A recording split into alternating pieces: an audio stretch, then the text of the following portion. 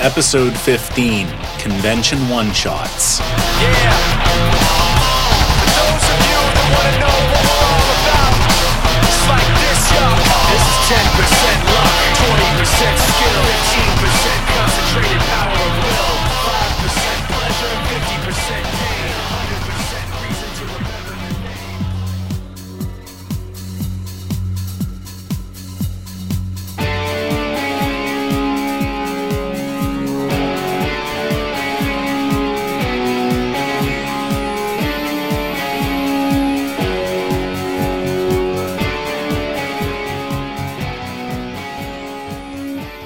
So, welcome back to Dicecast. Today's topic is going to be about running games at conventions. Essentially, running a one-shot and doing it in a way so that you can actually Finish the damn thing in the time slot that you have. and also make it interesting for players, especially if they're not familiar with the game rules you're using. So we'll talk about some pointers and things that people have said and that work or may not work in the past.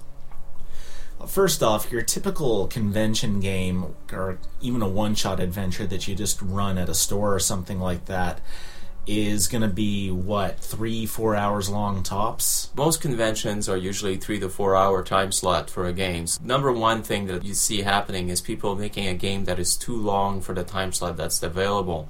So the problem is that they never have time to finish it, or if the game starts late, as conventions games never really start on time anyway. Because you're waiting for players to show up, or somebody's got to bring food or something like that. Yeah, so you need to have like a scenario that could potentially last, for 3 to 4 hours, but really not much more than that. Even if you have like a 4 hour time slot, just figure that you'll lose at least 30 minutes to an hour from people signing up, then really starting and maybe explaining the rules at the beginning. So you have to factor all these things in. So I guess planning the time for the game is important. A few things you have to be aware of is the various bottlenecks that occur in the game system that you're using and in the type of scenario that you're running. What are the things that slow it down? Is combat slow in the game? Okay. Try not to have so much combat. When you think about it, you can probably get away with, depending on the game system, 1 combat per hour or 1 combat every 2 hours. What do you think? Well, it depends on the combat you're using. If it's a game where you have lots of combat, like say D&D, well, yeah, you can have more than 1 combat per hour. Just have to be careful with combats, because they do tend to slow games down. And if it takes 10-20 minutes to resolve a single combat, well, that's 10-20 minutes, and you already have only 3 hours and a half left in your game.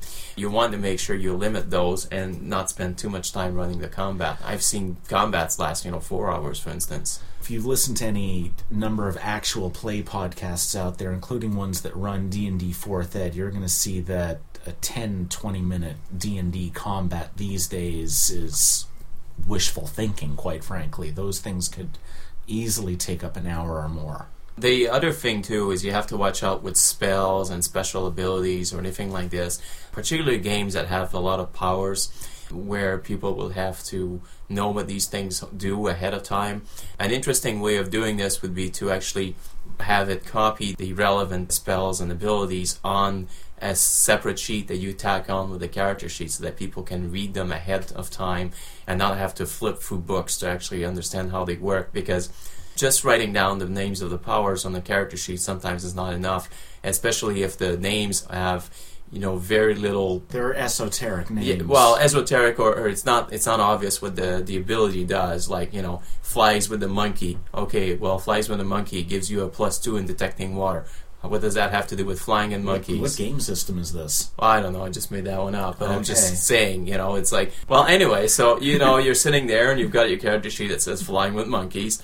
And, well, you don't know what the hell that means. So either the GM sits there and explains to everyone what each of their ability does, which takes a lot of time. Or he's passing around the book, but everybody has to read the same book because there's only one book at the table, which also takes a lot of time. So it's, especially if people are not familiar with a game setting, and you have to assume that if you're running a game at a convention, one of the things that people do is that they go out there to actually try out new games. So you're likely to get people who have no idea how the game system works. anything with abilities or anything like this, you'd really want to have it, on a separate sheet that you can tack on with a character sheet, write it out so that people can actually have an idea of what's happening in the game. Same thing too with elaborate backgrounds. If you have like a system, with a huge backstory and a lot of setting information, and then you end up, and I've seen this a lot of times, they'll run a game that has a built-in background or so on, or they're going to make a custom game that's based on this book series that they really, really love, and then they'll spend like hours trying to explain the whole setting. I mean, most people are familiar with Lord of the Rings, but, just as an example, if you had to sit down and explain to them everything about the Lord of the Rings and the whole thing, and Sauron and this, the Third Age, blah, blah, blah, it's a lot of exposition, and in the end, if it's not really relevant to the scenario, it's nice to know that there's this big, elaborate world out there. Well, I'm glad you used Lord of the Rings as an example, because the movies themselves explain the backstory behind the entire series in under 5 minutes each. Yeah. If even. Well, they have like the whole aspect of, where's Minas Tirith and who's this and who. You could spend hours going over the whole like Lord of the Rings, trilogy and explain to them, okay, well, Aragorn was the son of this and blah, blah, blah. And then, but in the end, if it has no relationship with the scenario running, it's nice to know that there's this big elaborate world out there, but really you're just sitting there and your players are just sitting there learning this whole big world, and just like all they want to do is just want to play. So I'll give you an example that's a bit more familiar to old school role players, at least. There's Traveller. Anybody who's familiar with the Traveller role playing game knows that, or the various editions that have been of it. I think there have been 9 in total. Anybody who's familiar with it will tell you that it has a very long history, a huge backstory, and there are something like 20,000 worlds in several interstellar states. Now, granted, anybody who's read the Foundation series by Isaac Asimov is familiar with many of the ideas that were incorporated into Traveller, and other books too, which the names of which escape me at the time. But back to Traveller itself, I can actually summarize the entire Traveller setting while standing on one foot. It is a space opera setting. You're not standing on a foot. Am I standing on one foot now? Yeah.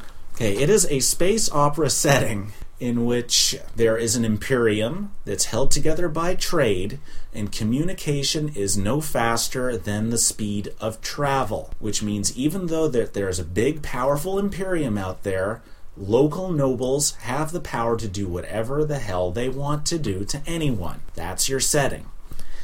Now, on the other hand, now I've got it off of my one foot, if I were to begin and say, well, millions of years ago there was this strange and wonderful, unique creature named Yaskoidre who realized he was so intelligent that he could change the course of history for the entire universe. Change the course of history?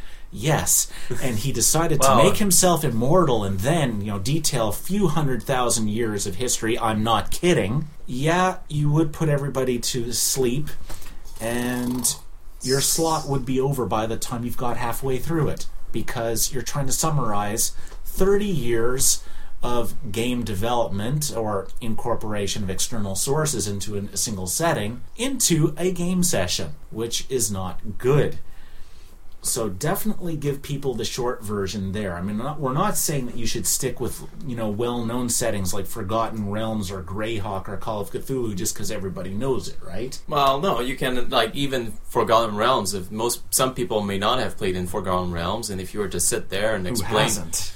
Well, somebody maybe has never played our Dungeons and Dragons, or maybe somebody who's starting up RPGs. This is true. Yeah, you got to be beginner friendly. Yeah. So I mean, you can take hours explaining any setting. So the other thing too is you have to watch out is whenever you're doing something, and people often do this, they'll make the mistake of assuming that because you've got like a huge setting, everybody else would know this setting very well, and so the moment you do something that is not canon, for instance, this you see this guy is wearing this type of like tribes, they never wear this, and that's a big important thing, but it only is big and important if you actually know the setting very well. If you don't, then you're just like okay, so that's nice. Yeah, they're green cloaks, big deal. But a good GM could actually do that in play and just say, see a row of people wearing green cloaks in this city. It's very strange to see people wearing green, and everybody's turning their heads. Yeah, then all of a sudden you've got your backstory in the play. Yeah. Good way to GM. Yeah. Also, the other thing too is you have to watch out with too much exposition. You know, if you go to somewhere and they tell you this whole like long story about, you know, the king and this, and then, you know, the dragon was killed, and then after that they lost the sword, and then they found the one ring, and then they hit it again, and that sort of thing. And then, you know, the players are just going to be like, oh my god, you know, can we just get on with the action? You know, if they feel like they're just going around and their characters know all this stuff because their characters would know, but the players don't. Maybe the best way is to actually write it on their character sheet so the players can actually tell what they know to the other players, as opposed to being told what their character knows, and then, you know, okay, well, we'll just assume you said that to the other don't players. write a novel because they're going to be reading this while you're GMing, and that's just not cool. You don't want to run something that's so long and then have to write something that's so long that people are going to fall asleep. But it's okay to have like maybe 2 or 3 pages of character background and some important information if the game is really centered on knowing that information, and to give it ahead of time to the players so they'll read it. Definitely more than 5 pages is too long. Hell, more than half a page, and you're going to slow down most people who are just there because they either want to play a character or, quite frankly, depending on the game system, want to kill something or be killed by something if you're into Call of Cthulhu. Yeah, it really depends on what type of game you're running too. If you're just running it in arena-style combat, you don't really need a whole lot of background. If you're running something that's a little bit more involved with the background and you know, the customs of all these tribes and so on, I mean, you really need to have something that the players will know. Otherwise, you'll just end up telling them, no, what your character would do is do it that way, because in your tribe you do it that way. And then eventually, a horrible way to GM. So it's you have to watch out for this. Now, we did touch on this before by talking about the character sheets and tacking things onto the character sheet before the game begins. This carries with it the a priori assumption that the characters were generated before you even came to the con, right? Well, yeah, that's the number one thing that people should do. If you're running a game at the con, have the characters done ahead of time. Don't just show up and have them expect to make the character sheet in front of them, or have them roll their characters, because that takes so long. And, even if you think it takes a short time, remember, you are the GM. You know the system like the back of your hand. You can do all this stuff lickety-split. A newbie, and you want to encourage people who are new to different systems to play in your game, isn't going to know all this and is not going to generate a character so quickly. So you need your pre-gens. And also, a lot of people might just skip your game if they see you hurrying up and making characters at the last minute, because they'll just go, oh, okay, he's really well prepared. It really depends on the type of game you're running. I mean, if you can get away with just having a character sheet and then you go and do a dungeon crawl, that's fine. But regardless, you should always have like the characters made ahead of time. And also keep a copy for yourself, because you know you don't want to have to keep, oh well, show me your character sheet again, I can't remember if I gave you a +2 sword. And also that lets you put your own notes about this particular character right in front of you, so you can have information that you know that the player doesn't know, which is very important for a GM to have. In terms of handouts or anything like this, I mean, it's always nice to have like some handout and things like this for your convention. But I would suggest it's probably best to have as little paper as possible around the game table, because it gets really confusing if you have 500,000 of photocopies of books, pages of characters, and you have this, and then eventually you just get lost in all the paperwork, and you're like, oh wow, where you have this sense of being lost. And then you're trying to draw maps or anything like this, or show them something, and it's kind of like, oh well, where is it? Oh, it's underneath this pile of paper there. If your table is organized, then your game is going to be running more smoothly. And don't forget dice. If you're running a game, don't assume people will bring their own dice. Just bring as much dice as possible.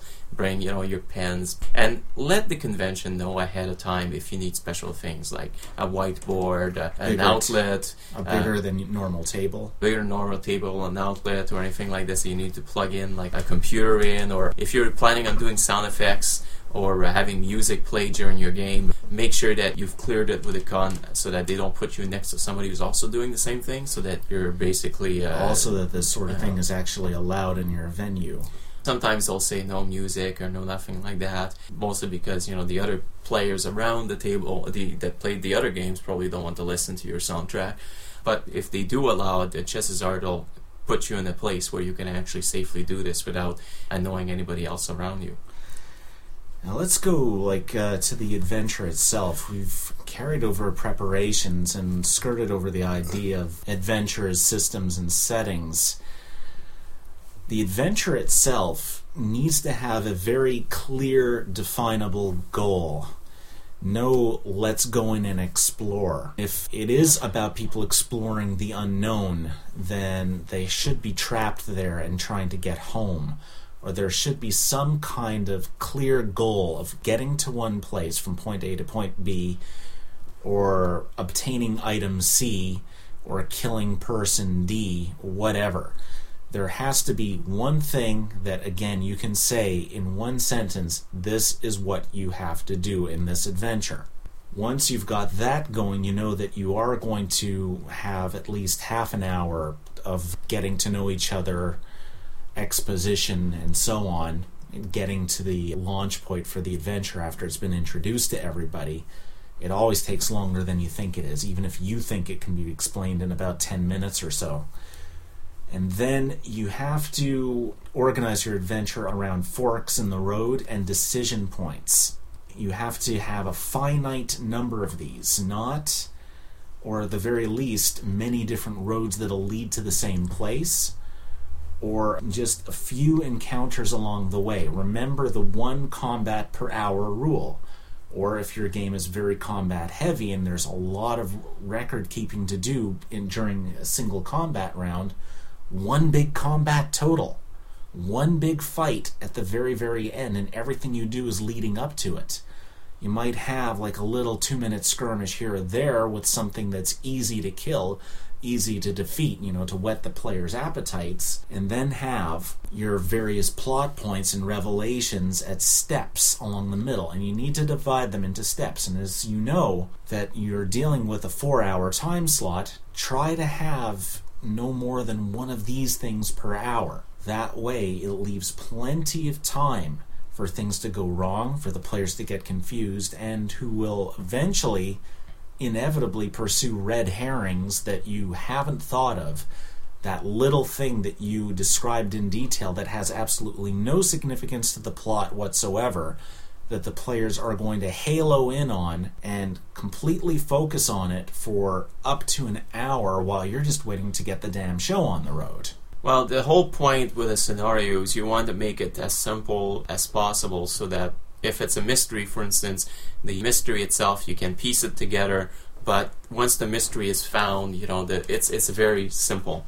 And you don't want to make something that is so circumvoluted that will take like 8 hours to actually solve. Puzzles is also something else. We're talking about red herring, but if you're thinking of using puzzles in a game, try to make sure that the puzzle itself is challenging enough to be interesting, but not so challenging that it will take the players 2 hours to figure it out. The other thing you could do is, if you do want to include like some kind of a puzzle in the game, and you're doing this for convention, and time is something that you're keeping an eye on, make the solving the puzzle not necessary to continue the adventure, so you don't get stuck at this one point and you can't progress until you've That's sort of solved like it. the core clue mechanic in the gumshoe system, though, where the system is entirely designed around the idea that failure to obtain a vital piece of information shouldn't shore up the entire adventure scenario. In this case, what we're saying is that the puzzle is important enough to be a challenge, right? There should be some kind of reward, obviously, some kind of return on solving it. You can't make it so it's completely possible to do the entire adventure without solving it. there could be many, many paths to roam, but there should be cues and clues in the environment that will let the players solve the puzzle, and it shouldn't just all hinge on one character's skill roll. The whole point is, if you do have a puzzle, you can't have, the adventure cannot be completed unless you solve this puzzle. So the best thing is to have a reward for solving the puzzle, something that will make the completion of the adventure easier. But then if you really can't, you can't stop the whole adventure until they actually manage to solve this one puzzle. Same thing, if there's, well, this is another thing too that you can sort of do before you run a convention game, is to play test the game with some other people first, so that when you do have it at the convention, you have an idea of what people are likely to do. And I've already ironed out some of the stuff that didn't work, because there's always one thing that you didn't think of that people zoom in or focus on. They lose a lot of time going back and forth trying to make something out of insignificant detail in your adventure, and then the whole thing gets derailed because they're off, searching for the great red herring of Bloomington, and really you're trying to get them to explore Arkham. Here's a thought here. You don't have to playtest the entire adventure before going to the convention. You might very well not have time for that, especially if a lot of people in your gaming group are going to the convention to begin with. What you could do, though, is play test that one little thing that you're not sure how well it's going to run, how long it's going to take. Just that alone with the group, saying, you're confronted with this, what would you do? What is the first thing you'd look at? What is the first thing that you'd ask? What is it that you want to find? Then, going by how these people react, you could fix and change that particular puzzle so that it's more playable on the convention floor. At least theoretically, because you never know what happens with different groups that you run the same game for. Another thing you can do is you can have your whole scenario written up and everything is ready, and then throughout the game you can sort of improvise and just say, okay, well, we're not going to do this encounter. Normally, if they open this door, they get into this room, and this is what the encounter is like. But you're getting short on time, so you figured it's not an essential encounter. It's just there to slow people down. It does have rewards and stuff like that, but it would be too long to play, so you can just ignore it, and then they open the door and you come to the next area. So in other words, you have to have disposable encounters in your adventure, stuff that can be just pulled out of there like a Lego piece just to keep the game going. Or you can add it if you realize the players are going through the adventure too fast. Well, you add an extra scene in there, or you add an extra wrinkle or difficulty in the game. So if they're doing very well at solving the mystery they're investigating, for instance, well, then you can add an extra something in there that changes things slightly and make it a little bit more challenging, and it will slow them down a little. And what you want to do is you want to avoid making it too obvious that you're doing this, because you don't want players to feel like you're basically giving them less than you promised. Yeah, well, you're changing things around just to slow them down or anything like this. So you want them to feel like they have they're going through the scenario. They can't know that you're adding or removing things, so that when you do finish on time your game, well, it will have run its course within the time frame that you have to run it. And if your game finishes early or risk finishing early, well, if you can add just an extra combat to slow them down, well, then you'll finish within the time. It's just a question of keeping an eye on the watch. So this is like the one place where your good old standard wandering monster can be helpful in an adventure, is just to stretch something out that is going way faster than you thought it would happen. But in general, your wandering monster, your random encounter, anything that's tangential to the plot that just happens there is not a good idea for the adventure itself. If it's being played in a 4-hour time slot at a convention, what you should do, though, is have something that is plot relevant that could be added or could be removed, rather than, your generic, ooh, there's a troll in this hallway, kill it. Also, in one-shots, it is possible to kill off characters, because unlike a campaign, if the characters get blown away, well, you're not in a regular campaign, so it's not like it's a big deal. The only problem is if you are going to have a reasonable chance to have some of the characters get blown away, have a backup plan to reintroduce the player whose character got blown away, because if you're going to a convention and you're playing this character and then you die after 2 hours you have 2 hours left in the game session, you can't really start join another game in between. then that really sucks for that player. So preferably, if you're going to have a chance that some of the characters are going to die during the scenario, make sure that is during the final confrontation and not earlier on in the adventure. Or if there's a chance that people are going to die multiple times, have ways for them to come back by playing another character. Paranoia. Or, like Paranoia does. Or if somebody has to leave early, because sometimes people are at conventions, they have to leave or something. They may have to leave early. Well, you could actually give that character to somebody else, or have a method of dealing with this, because that's the other issue. Yeah, but that's the other issue you have. Some people they'll join the game late, or they'll leave the game early, and your game may actually start late. So you want to have ways of being flexible too with the characters and what people can do. The important thing to remember is that the people who come to the convention to play in these games, they're there to participate. They're there to interact. Although you are the game master and it is your plot in your game, you need very much to involve everyone at the table and to make sure that there isn't just, in the sci-fi game, the one guy with the piloting skill who does virtually nothing for the entire adventure. If there has to be a role that is to be played by everybody in the game, and I don't just mean they're being in character, there is some vital thing that each character at the table is supposed to do. And whenever you find yourself talking and nobody else is, and they look impatient at you, chances are you're talking too damn much. And that is going to make people feel less involved, even if there is something for them to do, because quite frankly, they're going to zone out. They're not going to be involved. They're not even going to be aware of the entire scenario that you're running. So speak minimally.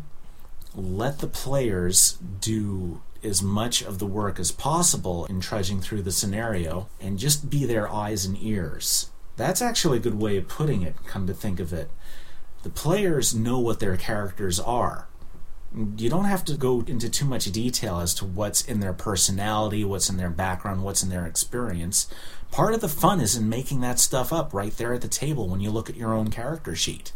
Okay, I see this character. I know what he or she does. I know where he or she comes from, and I know what this person is like.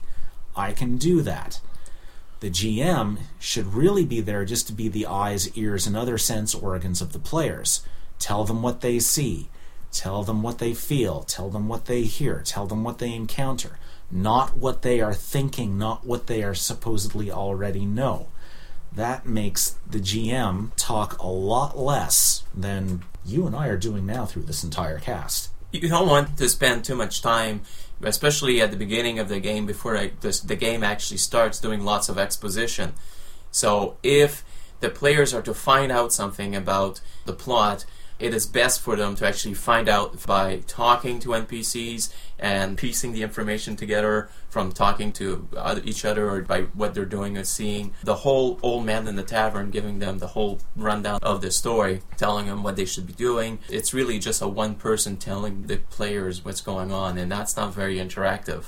So what you want is to actually provide means for players to actually interact with your game. So a lot of things to avoid is just basically telling them a whole story of what happened up to the adventure before the adventure starts, and then just assume that either the players know this, or it's not important, or make it not important for your scenario, so that you don't actually have a lot of downtime where the GM explains to people facts about the world or what they should be doing and what they're seeing, and then provide more ways for the players to actually interact with a scene so that they can get the same information, but they can actually do something. So in other words, they'll listen to somebody else's conversation, or they'll stare and look at somebody's costumes and try to find marks on them and things like this, rather than just telling them, oh, okay, well, you see, this is like the judge of this, and he's like that, and he does this, and he does that, and he was born on this, and then you spend too much time explaining things like that to your players. Well, you brought up the old man in the tavern. That's cliche. I mean, a lot of people will say we use it because it works. It's a very good way to get people involved in an adventure, and also to be able to tell the story to the PCs without it being the GM doing it. But you got to think for a second, how can one person possibly know all these things? How can one person in one place know everything? Making them go from place to piece the parts together so that they know where they're going and what they're doing to the inevitable finale of the adventure is actually part of the fun. That's just another way of running a game that could be a lot more interesting at a con. And it also helps because the players very often don't know each other and have never gamed together before, and they're not going to know what to expect from one another. Now, in terms of visual aids, some people want to use visual aids in their game. If you're using a battle mat or anything like this, it's a good idea to actually sit down with your notes and count the number of squares and the dimensions that you have and have a note of that so that you don't have to actually sit down and like recalculate it, because that will take time. This might seem like a very obvious thing, but it really becomes cogent when you're sitting there at the table with an empty mat in front of you and you're not exactly sure how big to make a room. Because then you have to look at it, you have to count this. Oh, it's this big. Okay, by the time you've done this, your players have already spent maybe a minute watching you trying to figure out how big the room is. So doing it ahead of time and seeing where to put stuff down allows you to actually better manage it and then not actually have to erase a lot of things halfway through because you made a mistake or because you're running out of room and so on. So that might help. The other thing too is if you do have like handouts or anything like this that are prepared so that you can just give it to the players so they can take a look at it. All these things can help speed up the game if you don't have to, say, redraw something. If you know it's going to take you a while to draw, have it ready before and then just give that to the players. So again, like try to minimize the time you're spending. But that's more like on the visual front, other than just the background and telling people what's happening.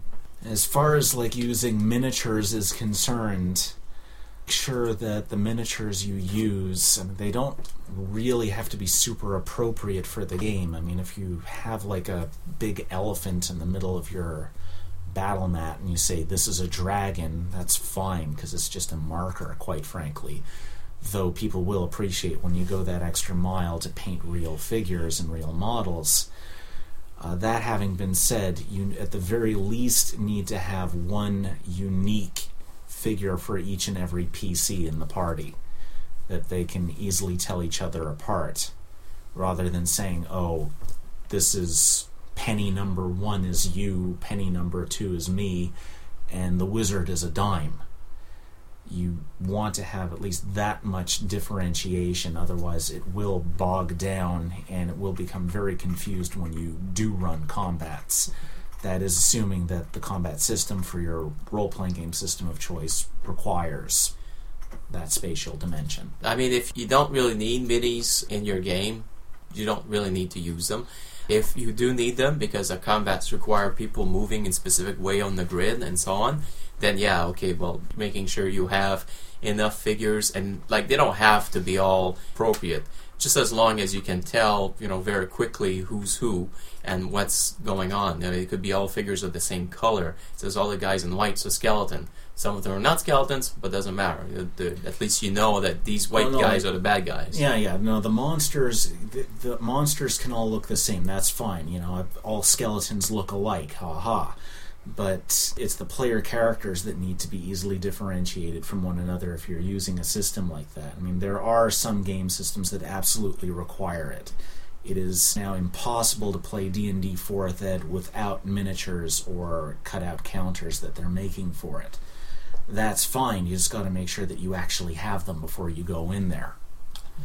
As for the monsters are concerned, yeah, you're facing 12 goblins that all have exactly the same stats, then you can use 12 cannon fodder figures that all look the same. So, that's pretty much, I think, the whole rundown on preparing your game for the con. I guess the whole point is prepare your stuff in advance and make sure that when you do run it, everything runs smoothly, and if there's anything that doesn't run well, make a note of that, and the next time you run this game at a convention, just fix the problems that didn't really work well, that bogged down play.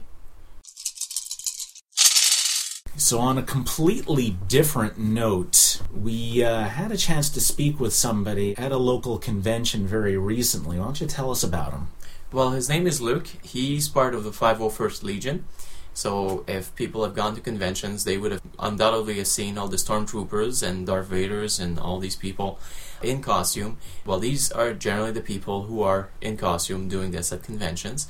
The 501st Legion is basically a fan club where people make their own costume or sometimes buy them, and they dress up as the Star Wars character. And usually the costumes are very good.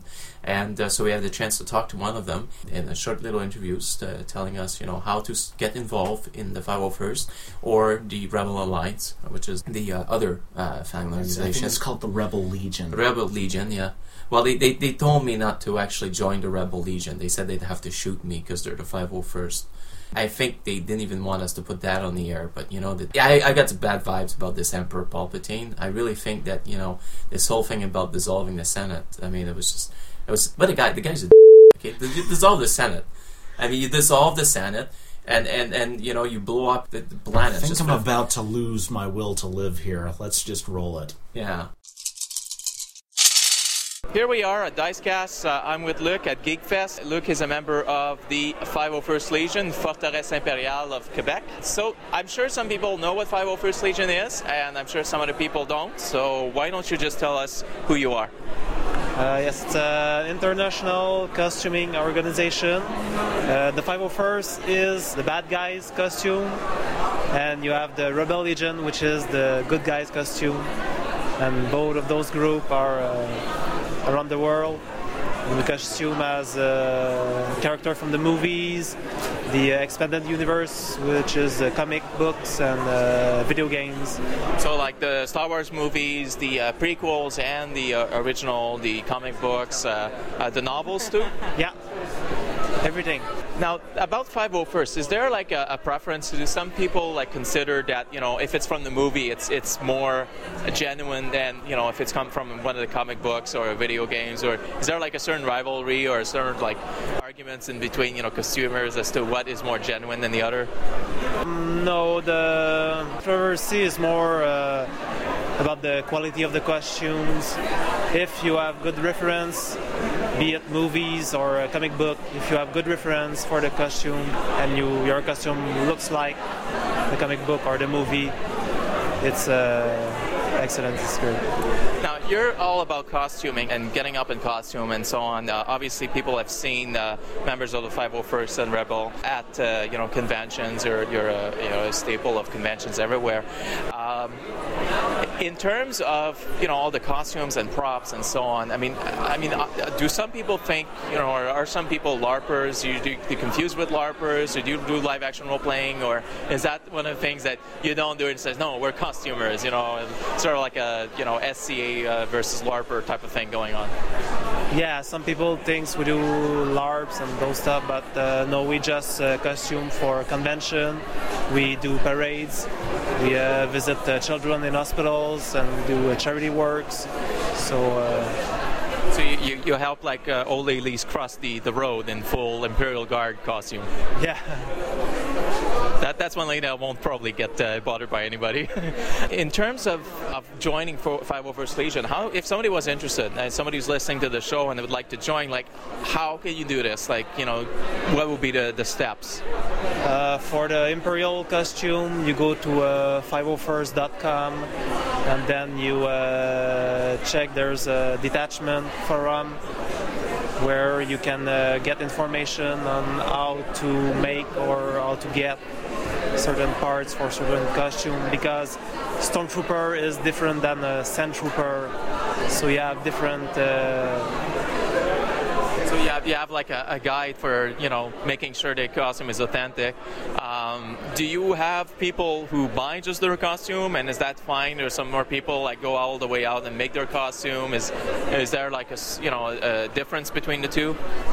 Well, some people can buy the costume, but there's always some work to do, because like the Stormtrooper armor, it's a one-size armor, so you have to adjust it for larger or smaller people. So it always involves a little work.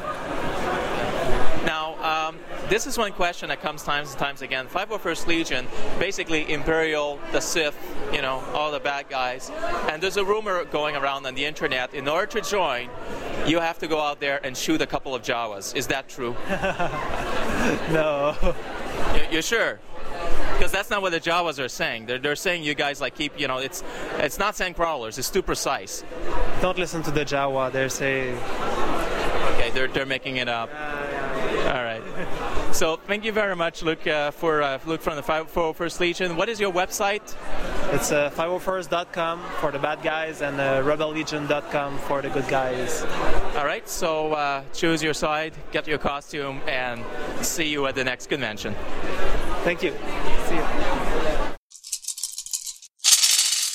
Now, one question you didn't ask him, which I was a little bit surprised, is the guy was there in full Stormtrooper regalia, right? Actually, he was dressed as a Imperial officer. Okay, he was dressed as an Imperial officer, and his name was Luke. Yeah. Thought that was a little weird. It could be a trap. Oh, okay. All right. So, thank you for listening to Dicecast. This was episode number 15. Tune in for our next episode, episode 16.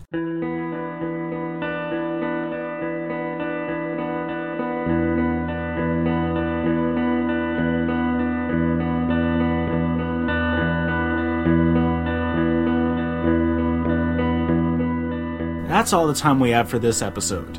You can find out more about who we are and what we do at our website, www.polymancer.com, or our main corporate website, www.polymancerstudios.com. You can email us at dicecast@polymancer.com, follow us on Twitter @polymancer, or on Facebook at facebook.com/polymancer or myspace.com/polymancer. The music for this segment, Fort Minor, Remember the Name BYFH Remix by Chojin, Violated Instrumental by Technetium, Industrial March Beat, and Triple Layer Guitar in E by Neurowax are all released under a Creative Commons license.